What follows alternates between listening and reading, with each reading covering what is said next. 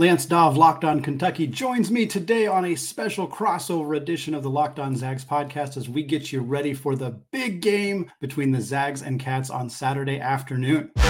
You are Locked On Zags, your daily podcast on the Gonzaga Bulldogs. Part of the Locked On Podcast Network. Your team every day.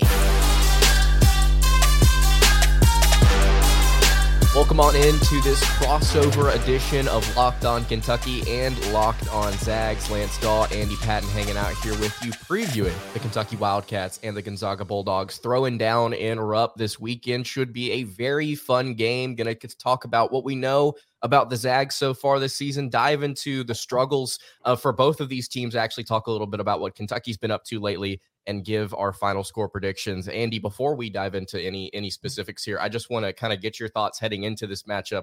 It's been a little bit of a roller coaster of a season for both of these teams, and I think this one may have some tension in it come Saturday. Yeah, it's first of all, excited to get a chance to do these crossover episodes. I was just telling you before we hit record, I don't get to do them very often with the conference that Gonzaga's in, so always fun to get these opportunities. I think this is a huge game for both teams, and I think it highlights why it was so critical and cool of these two schools to agree to play this game in February, because now it kind of elevated the stakes a little bit. Gonzaga doesn't have any quad one games. That's a massive black hole on their resume right now. Kentucky has struggled as of late. They've struggled throughout the year on the defensive end of the floor. And I think it creates a situation where, they want revenge from last year when Gonzaga beat them in the first of this 6-game series. And they want an opportunity to pick up a big win and kind of reestablish themselves as they compete to get towards the top of the SEC. Gonzaga is just desperate. They're desperate for a big win, a marquee win, to build that resume, to put them in a position where they don't have to win the WCC tournament in order to make the NCAA tournament. They haven't missed the tournament since 1998. And so everything feels a little elevated right now for Gonzaga, I know. And so this game feels like a really big opportunity for both sides. And I'm glad it's being played at this point in the season, even though I think it's making a lot of people in Spokane's stomach churn just thinking about it. Yeah, I think that definitely, because of the fact that this game is in February, it does really raise the emotions here. And I love that. The fact that we can look up in the middle of February and not see a conference game with significant stakes, but, Kentucky and Gonzaga are playing on a weekend with serious stakes on deck here. So absolutely, I think this one's going to be fun just simply because of that. And you mentioned there a little bit about Gonzaga and their resume and where they've been this season and kind of maybe some struggles and some tensions rising in Spokane. Dive into for a second what this season has been like so far for Gonzaga. You and I were talking about it a little bit before we started recording. It's not necessarily gone as far as expectations go, at least compared to seasons past. Yeah, and I think that's the key, is that last part there that I think can be difficult. Gonzaga has raised the expectations of this program to an extraordinarily high level. I mean, 8 straight Sweet 16 appearances. They've made the tournament for, 25 years now in a row. Like the AP streak ended after they lost to till Santa Clara. That was their first time not being in the AP top 25 since 2016. I mean, the stakes are the level that this program has been at for the last half decade plus is otherworldly. And I think that them not meeting those expectations this year has caused some strife. And certainly the changes in college athletics, so with NIL and with the transfer portal, has a lot of people kind of, a little uneasy, especially if their teams are having an uncharacteristically bad year of like, is this more permanent? Like, are we going to struggle to add talent or whatever? And for Gonzaga, I think there was a confluence of factors. Anytime you lose your all-time leading scorer in Drew Timme, that's going to be difficult. You lose an NBA first-round pick in Julian Strawther. You lose 2 veteran guards in Malachi Smith and Rasir Bolton. And you have 3 players under the transfer portal, which has almost never happened at Gonzaga. That's exceedingly rare. One of them, Hunter Salas, is having an all-ACC caliber season at Wake Forest. And it's just all that combined with having some late players leave in the offseason. They had a player suffer a career-ending injury about a month before the year began, a international recruit who decided to leave the program right before the year began. Like, just a lot of, and then it's Steele Venters, who was expected to be their starting small forward and their floor spacer, a desperately needed 3-point shooter. He tears his ACL 2 days before the season begins. That level of misfortune is pretty rare to have that all happen in 1 year. And despite all that, Gonzaga still adds, a top 10 point guard in the country in Ryan Nembhard via the transfer portal. They still add a big man in Graham Ike, who looks like he very possibly could contend or even win WCC Player of the Year. And so there's still a team that has a ton of talent. They're not shooting the ball well. Historically bad for them from three. That's a huge issue. Ryan Nembhard has bumped his 3-point percentage up around 30 now, but he was about 15% in the non-conference. It was killer for Gonzaga to not be able to space the floor. Defenses were able to pack the paint. It made it more difficult to get Graham Ike and Anton Watson the basketball. They were going under on screens, forcing Nembhard to shoot. He wasn't making them. It was a mess in a way that we haven't seen from Gonzaga's typically very free-flowing, very consistent, efficient offense. We just weren't seeing that. This team is better defensively than they've been in the past. Part of that is the absence of Drew Timme, who was not particularly good on that end of the floor. So we are seeing a team that is top 40 in KenPom defensively. They've been very good on that end of the floor. They're just not quite as good offensively in a lot of ways because of that outside shooting. But they're still a team that I think has plenty of, they don't have a lot of depth, but they have plenty of talent in that starting lineup and have proven that they can play really well at times. But on other situations, they haven't stepped up when needed. I want to focus here on the offense for just a second. You talk about how, maybe some personnel issues throughout the season, before the season, have led to maybe some mixing and matching, some things that Gonzaga didn't expect that they were going to have to do, or maybe some things that they expected they could do, haven't been able to produce so far this year. When you look at this matchup against Kentucky, do you start to kind of throw some of those issues out the window, knowing what Kentucky is on the defensive end? How do you think Gonzaga is going to attack in this game? Do you think they'll have success? Yeah, I think we've seen them in recent games start to get a little bit better at figuring out the pick and roll. And I think that's an area where they could potentially exploit Kentucky's poor defense. They haven't been good on that end of the floor all year long. I think Gonzaga is going to look to ways to potentially make that work. We've seen them use Nolan Hickman more in the pick and roll in recent games, as opposed to Ryan Nembhard, just because Hickman is a better shooter, which means if defenders go under that screen, he's more likely to step back and knock down that open three. They've also been running some short roll screen pick and roll actions a little closer to the basket. It clogs up the paint a little bit, but if Hickman or Nembhard can make that entry pass to Graham Ike on the short roll, it has worked really well. So I think Gonzaga has some ways they can attack Kentucky. They don't have a lot of hey, we're just going to put a lot of rim pressure on you. It's the opposite in some ways of Kentucky's guards, who that's what they do, is they're going to get downhill. They're going to get to the basket. Gonzaga doesn't have guys who do that all that well. I wish they did, because I think that's an area that you can exploit. Kentucky's bigs have been getting in foul trouble a lot. There's not a true rim protector who's stood out for this team yet. And I don't think they're going to attack that way as much, just because they don't have the personnel for it, but they're going to pound the ball in the paint. They're going to give the ball to Graham Ike a lot. In games where Gonzaga has just needed a bucket, Anton Watson has stepped up in a tremendous way. He had 35 points against UCLA. He had 34 or 35 against Santa Clara in a game that they lost, unfortunately. But when Gonzaga needs a bucket, Anton Watson has been that guy, and he played very well against Kentucky last year. And I think he's going to be a big X factor for them on both ends of the floor as well. Talking about both ends of the floor here, just as far as pacing goes, my final question to you here.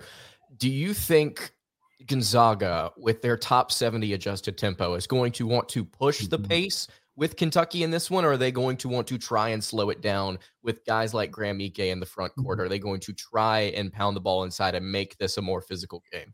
To me, that's the biggest question coming into this game. I'm very fascinated because on one hand, Mark Few and Gonzaga really don't like to operate outside of their normal comfort zone. They always try to push the pace, but it hasn't worked that well this year, in part because defenses have figured out to, don't even crash the offensive glass, just get back, don't let them get out in transition. And that has been effective. And in part because Gonzaga they don't have the depth. They play 7 guys. They're starting to play an 8th guy, Luka Krajinovic, freshman guard, who has missed about a month with a hand injury. He's kind of crept into the rotation, but in big games, Nolan Hickman, Ryan Nembhard, and Anton Watson very frequently play all 40 minutes. And in their loss to Washington, they were up 11 in the second half, and they watched it disappear. Against San Diego State, they were down. They got to a point where they had a lead in the second half, watched it disappear. Same thing against Santa Clara. They are tired at the end of games because they don't have the depth.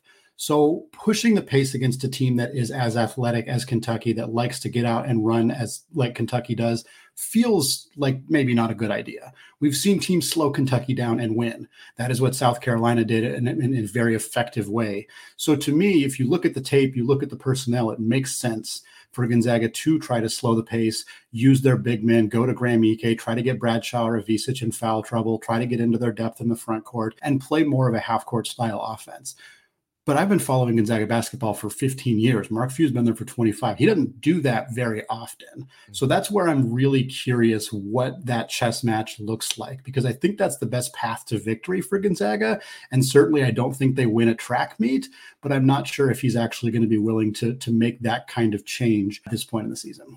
Speaking of changes, the Kentucky Wildcats right now rotating as frequently as they possibly can, trying to find the best lineup possible with some injuries and with just some confusing results from some of their different players. I want to dive into what the Wildcats have been so far this season and how they match up with the Gonzaga Bulldogs. We'll talk about that in just a second. Before I do that, though, I want to tell you guys about our friends over at FanDuel. Happy Super Bowl Sunday to all who celebrate from FanDuel, America's #1 sportsbook. If you're like me, Super Bowl Sunday is all about getting some friends, getting some snacks, finding the best seat on the couch, and scoring some super awesome bets. And FanDuel has so many different ways for you to end your season with a W or 2 or 3, because not only can you bet on who will win Super Bowl 58 between the 49ers and the Chiefs, but FanDuel also has bets for which players will score a touchdown, how many points will be scored, and so much more. On top of that, maybe you have a receiver or a running back or a tight end that you think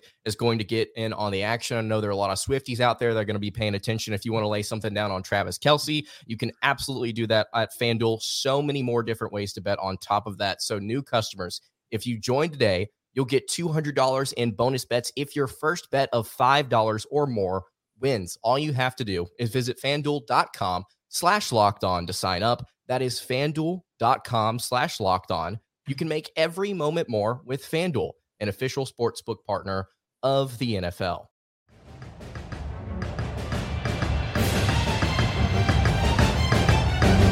All right, continuing along on this crossover edition of Locked On Kentucky, Lance Dahl, Andy Patton of Locked On Zags hanging out here with you, breaking down this Kentucky-Gonzaga matchup this weekend. We've heard about the Bulldogs and about their story so far this season. Let me go ahead and tell you, Andy, this season for Kentucky has been a little chaotic. All over the place have the Wildcats been. So many different changes to this team that we've not seen. You talk about Gonzaga and Mark Few and the way that they've kind of been who they are for years now. John Calipari made some changes this year, and it looks like a very different team, albeit a very chaotic one. Yeah, having watched Kentucky a handful of times this year, it's been really interesting to see some of the changes Calipari has made, adjustments to the way he's coaching. Some of them, again, dealing with injuries in the front court. They didn't have any front court players to begin the year, but from a Gonzaga fan's perspective, listening to the show, I think just first of all, just kind of an overall look. We know this team goes out and pace. They run a lot. They're struggling defensively, but on offense, what are they looking to do primarily? Like they have this 3-point guard monster where basically their 2 best point guards are coming off the bench, which is kind of an insane fact about this team with the way Rob Dillingham has played and Reed Sheppard in particular. What are they looking to? Are they attacking the basket a lot? Are they running a lot of pick and roll sets? Like what are we seeing from this team offensively? And how do you think that might look on Saturday? In the past, you've seen a lot of weave from Kentucky, just trying to identify matchups on switches. And I think you're starting to see a lot of similar things this year as well, with the 2 primary guards just ending up getting buckets out of those different types of sets, being Antonio Reeves and Rob Dillingham. Kentucky very quickly on the offensive end of the floor through different things like pick and rolls, like the weave, like different things, just trying to get switches, flare screens, trying to get different guys open. You see Kentucky very quickly try and identify a matchup and just attack it. And that may look like a few different things. It may look like DJ Wagner getting downhill and putting up a floater in the mid-range. It may look like Antonio Reeves coming off of a screen and popping a 3. It may look like Reed Sheppard getting involved as well, going downhill. Rob Dillingham, excellent finishing at the rim at different times as well. Kentucky utilizes their big men, I think, to create pass outs for open shots. They don't really get involved in the paint a ton. Trey Mitchell at different points this season has been the guy to get those touches in the paint and either post up, go downhill, get that layup, or fade away for a little bit of a jump shot in that near painted area. But as far as Kentucky operates on offense, they're looking to get a matchup with a guard quickly within their offensive set, and they are able to attack and finish pretty consistently. This team averaging right at, I think, 88 points per game, if I'm not mistaken. I may need to go check that, but they're still very high scoring, very fast paced. They blitz up and down the court. And I've said for several years, despite the personnel changing dramatically this season, I think Kentucky is at their best when they want to get out and run and get to the rim. And we've seen time and time again this year, Kentucky is really good whenever they're able to outpace and out-athlete an opponent just by simply running up and down the court. They've just simply got the dudes to do that. Now, this year's a little bit different because they are significantly more reliant on the three-point shot than they have been in seasons past, which has made some super fun basketball in Lexington despite some losses and some questionable defensive efforts. But this offense absolutely loves to run up and down the floor, loves to shoot as many shots as possible, which will actually, I think, play into this matchup whenever we go into predictions here in just a little bit. But this Wildcat team loves to look for a shot as quickly as possible and then take it whenever they get the opportunity. They are not afraid. They've got some guards like Rob Dillingham and Antonio Reeves who are not afraid to shoot. What stands out to me in that entire conversation about Kentucky's offense is that preseason, the highest regarded prospects joining this team in the freshman class were Justin Edwards and Aaron Bradshaw. Yep. Neither of them get mentioned in this, and justifiably so. Whereas Reed Sheppard was, I think, their fifth highest regarded freshman, maybe sixth. Rob Dillingham, I think, was fourth. Obviously, Bradshaw missed time early in the year with an injury, but even since his return, neither he nor Edwards have made a significant impact on this team offensively. Do you see that changing in this game? Do you see that being something that continues to kind of hamper them going forward this season? You mentioned that they don't use their bigs to score very often. That certainly probably plays an impact in Bradshaw's case, I would imagine. But Edwards is kind of your prototypical 6'8" small forward wing, and he just hasn't seemed like he's really made much of an impact on this team, particularly not on offense. No, he really hasn't this season, and it's a little bit of a disappointing thing, right? Because heading into the year, after seeing how Kentucky played in the Global Jam and their couple of exhibition games, Justin Edwards looked like a dog. He had some moments where he had to kind of gear up, had to kind of, find his way at the beginning of a game, but halfway through the game, he found it. He was able to get to the rim with efficiency. He was hitting open shots in transition from outside the arc. I mean, he looked like a lottery pick. And since the season has begun, he has not been able to find his spot, I think, on this team. If Justin Edwards were elsewhere and he was more of the primary focus on a team and they were running things to get him open, I think statistically he would find more success. I think he's a very talented kid. I think he's got a bright future ahead of him. He's just not fit in perfectly, I think, to the way that Kentucky wants to run their stuff so far this season. And I had an episode a couple of weeks ago talking about what has happened with Justin Edwards. Why has he fallen from this potential number one overall draft pick all the way down to where he's kind of irrelevant in the conversation relative to other players on Kentucky's roster, multiple players on Kentucky's roster. And it's just simply because I think he's not been able to find his shot consistently, and he's not been able to find opportunities that he can actually cash in on consistently. It's weird because Kentucky's got all these different guys where you look and you see Sheppard. Oh, he's hitting 50% from three. Rob Dillingham's hitting 40-something. Antonio Reeves hitting 42. All of these different guys, you watch them in a game, it's just like, wow. And then it's Justin Edwards' turn. And then he goes to dunk the ball and he can't even get it over the rim. That's happened like 4 or 5 times this year. And so whenever Justin Edwards has a negative moment, I feel like this fan base highlights it just a little too much because it's in comparison to all of these different amazing offensive things that you're seeing from these other players. So I think part of it is the fact that he's just not been able to find his way. Part of it, I think, is his surroundings. But Justin Edwards, is he going to be a factor moving forward? I want to say no. I want to say he's not going to be compared to the other guards on this roster. But I will say this. He had 17 points against Vanderbilt this past game. And I understand it's Vanderbilt. But the fact that he was able to actually go out there, explode in transition, find his spots, get some really solid rebounds, play some good defense. I think that could be a potential spark for him down the stretch. It could be, but if I'm being realistic, he's probably going to continue to take a back seat, at least in terms of touches, to these to some of these other guards, understandably so.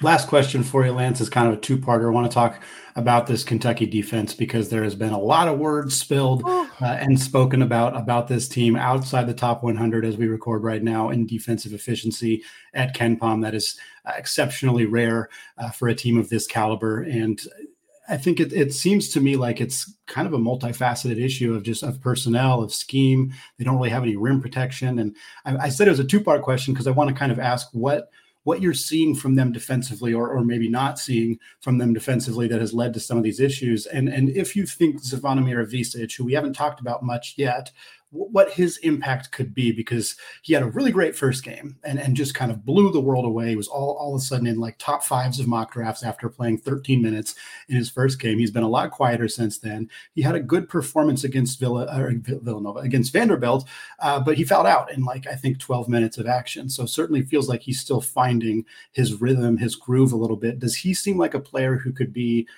a fix for some of Kentucky's defensive issues? And coming into this game, how do you think Kentucky might look defensively against a not as good as usual, but still very good Gonzaga offense? I think, first of all, to talk about the defense here for a second, it's a multifaceted issue. Absolutely. It's a couple of different things. I think it is partially personnel. I think Kentucky has recruited a lot of really solid guards and a couple of really solid wings and forwards that just collectively just cannot put it together on the defensive end as perfectly as maybe some teams in the past that Kentucky has gotten, or some recruiting classes that Kentucky has gotten in the past. That I don't think is the full picture, though. I've said this a couple of different times, and I don't want to come at the coaching staff too hard. Part of Kentucky's defensive issues is effort and coaching. Mm-hmm. And effort comes from coaching.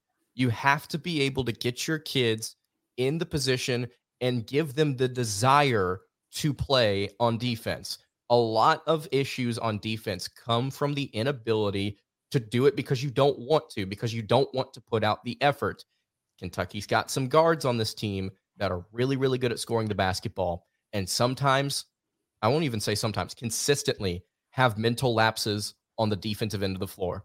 I think that if you had better coaching, you would get those guys in the right mindset consistently down the floor, and you would get more stops. I think that it is partially personnel. Kentucky's got some guys that just simply don't have it in them to play perfect defense or elite defense. And I think it's partially coaching. They are not getting the coaching that they need to play better defense. I don't know if that is talking to them about having more effort, teaching them how to have more effort, or it's within the way that they practice. What are they doing in practice that actually through drills or things like that are helping them with their defense? Why is it not working? Why is this coaching staff with a Hall of Fame coach not being able to kind of take them to that even average place with all of this talent? So I think it is multifaceted, where it's personnel, it's coaching. Maybe some of it is also because of the fact that they play so fast. You give yourself so many possessions, but you also give your opponent a lot of possessions. If you're going to play with that type of tempo, if you want to look at statistics, Kentucky right now, opponents are shooting 32.6% from three, which is pretty okay. I mean, it's not a bad number, but if you let them shoot 10 to 15 more times a game more than they do, you're going to give up more points. That's just simply how it's going to work. And even at the rim as well, opponents are shooting 48.8%. That's still in the top third of the country nationally. It's just if you give them more possessions, they're going to score more points, even if they're less efficient. So I think Kentucky on defense, part of it's offense, part of it's personnel, part of it's all these different things. But gosh, they need to find a way to figure it out here down the stretch. And Zvonimir Ivisic could be somebody that helps them. Now you've got to go through a game, play more minutes without fouling out against a team like Vanderbilt. Vandy also does a really good job drawing fouls, so maybe you need to see more information here with Ivisic playing against different teams, maybe like Gonzaga. But Ivisic this year, and I told somebody about this after the Vanderbilt game, I'd be interested to see him come back for one more season with Kentucky and kind of build back some of that weight that he lost, because when he got on campus, he lost, according to Coach Cal, like 20 to 25 pounds. after being sick, after coming to America. He's lost a little bit of that physicality. I think right now he's battling that. You can see that against different forwards that just simply have more weight than him, despite being 6 or 7 inches shorter. So I think Kentucky with Ivisic, will he be a factor this year?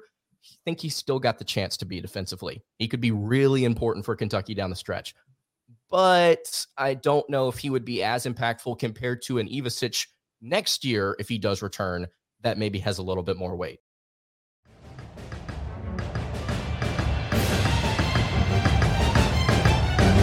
Well, Lance, one of the things that intrigues me, we talked about this a little bit already, of this game being played in February as opposed to November.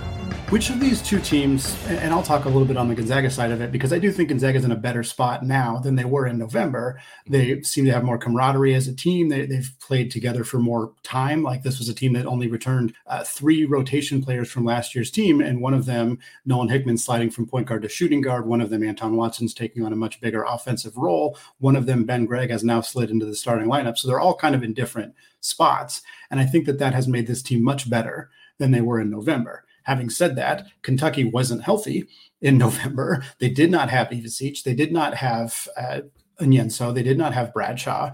And they have a very young freshman team. So I know Kentucky has struggled the last couple of weeks, but looking at this team right now and their odds against a team like Gonzaga as we get into making our predictions here, do you feel like this team is better equipped to win a game like this than they might have been in November?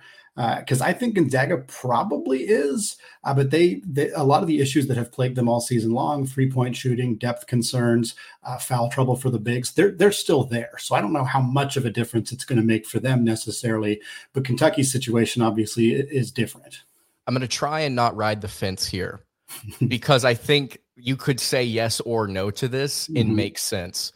Kentucky, with their youth, I think you could say, no, they're still very young. They may not be better equipped after what, 18, 20 games of play. They're not better equipped to the point where it makes an impact in this contest, because you've seen them lose at home recently to teams like Florida. You could also say, well, no, they've beaten teams like North Carolina. They've competed against teams like Kansas. You know, they've had that competition. And so, yes, 20 games is enough of a sample size to say they are they're better prepared. You could also say no because of the fact that, Kentucky wasn't healthy in November and they're not healthy now. DJ Wagner's been out for a couple of games. Trey Mitchell didn't play against Vanderbilt. They've had some, Adu Thiero's not been able to play consistently this season with some back problems. They've got injuries up and down the roster right now. Ivisic has been sick like multiple times. You've got issues up and down the roster right now where heading into this game, you could say, well, no, they're still not playing at 100%. So they're not better prepared to win this game. I'll say no compared to November. If I'm not going to fence ride there and go back and forth, I'll say they are not better prepared compared to where they were in November because of the injuries, because of the recent losses at home that you've seen, like against teams with Tennessee, Florida, losing on the road to South Carolina the way that they did was a huge issue as well. Kentucky, I don't think right now is in a better spot outside of the fact that they've had 2 of their better guards play all throughout all of these contests and have still been able to ball out. Now, it hasn't prohibited them from losing some of these games. So it's hard, but I'll say no, they are not in a better position. What does that mean for you in terms of a prediction for this game then, in terms of a score prediction or maybe a line prediction or something you think that might happen in this game and how it might shake out on Saturday? Because I think it's going to be a really exciting, hopefully a really fun, close game, but it feels like it could go a lot of different ways. I think if Trey Mitchell doesn't play in this game, it actually benefits Kentucky in a couple of different ways because they're going to force Ugonna Onyenso to play more often in this game. And he's Kentucky's best shot blocker. He's their best defender. He had, I believe, 8 blocks against Florida. It was 8 or 9 blocks against the Gators whenever he was actually able to play full time. He is Kentucky's best defensive prospect. He may be their only defensive prospect. And if he's able to play 20 to 30 minutes in this one without fouling out against a guy like Graham Ike, I think that's a matchup that Kentucky can work with. And if you can shut down Ike, I'm curious to see where else this Gonzaga team goes in terms of, how they utilize their possessions. I think that Kentucky, with their pace, being at home, having, I think, overall better guard play than Gonzaga has had so far this year, at least in terms of consistency, I like the Wildcats in this one. I would take them by somewhere between 3 to 8 points. I don't think this is going to be a blowout. I think it'll be very competitive because of the fact that Gonzaga is just going to probably be able to score at will at different points in this game, regardless of who's getting the ball. But I want to say that Kentucky does find a way to pull this one out because of their style of play, because of their environment. It's hard to go against Kentucky's ceiling, their best. And you don't know if you're going to get that any given game. You could get that now. You could get their B-plus game, and it'd be a dogfight, and you could lose. You don't really know what's going to happen. But with the ceiling that this team has, it's really difficult to pick against them, especially at home. Yeah, ceilings versus ceiling. I don't think it's particularly close. Kentucky's is much higher. My key is kind of the same as yours. It involves Graham Ike, and part of it for him is foul trouble. If he gets in foul trouble, this team is in a problematic spot. Braden Huff is their backup center. He's had some phenomenal offensive games this year. He just scored 25 against Portland coming off the bench on Wednesday. He's had multiple 20-point games. He's a redshirt freshman. It's been phenomenal to see what he's been able to do on offense. But he is a turnstile on defense. And against St. Mary's, when Graham Ike got in foul trouble, they took him out in like a 90-second span. Braden Huff gave up 7 points. That was the difference. That was why Gonzaga lost. You don't always pin a loss on one player, but that made a huge difference. Yeah. And if Graham Ike gets in foul trouble, which has been a problem for him this year, he's known for those big hook and holds, and he gets called for those quite a bit. If he does that and has to sit, I think Gonzaga's chances drop significantly, because Braden Huff is just not the caliber of defensive player to do anything against Kentucky if he gets caught in pick and roll actions, if he gets caught with a post player with the ball on him. So to me, that's the big key. If Ike can stay out of foul trouble, can play for 32, 35 minutes in this game, I think there's a very good chance Gonzaga wins, a very good chance. But I'm just not confident enough for that to happen. So I was going to say Kentucky by 5 or 6. I'm kind of right in the same line as you. I think Gonzaga is going to keep this one close. I think it's going to be a heartbreaker for them. They're going to drop to 0-6 in quad one games and be in a really, really precipitous spot going forward this season. But there's definitely a path. There's absolutely a path to a Gonzaga victory in this game. But it's going to take a lot of things falling their way, and it's going to definitely take Graham Ike playing on that floor as long as he possibly can. It's going to be a good one. I think it's going to be a good one either way. Andy, thank you so much for hopping on this crossover edition of Locked On Kentucky and Locked On Zags. You can find me on Twitter at @LanceDahl_. You can check out the Locked On Kentucky podcast wherever you get your podcast. Andy, shout out not only your Zags podcast, but you host another really good Locked On podcast as well. Yeah, I host the Locked On College Basketball podcast with Isaac Shade, the host of Locked On Tar Heels. So we'll definitely be previewing this game on Friday's show. We'll also talk about the implications of this game next Monday as well, as we get you covered on all of the games. That you can find that at Locked On College Basketball wherever you get podcasts. You can find me on Twitter, Andy Patton CBB, and of course, you can find Locked On Zags as well, YouTube, Spotify, wherever you get those podcasts. Ladies and gentlemen, Kentucky versus Gonzaga this Saturday, non-con showdown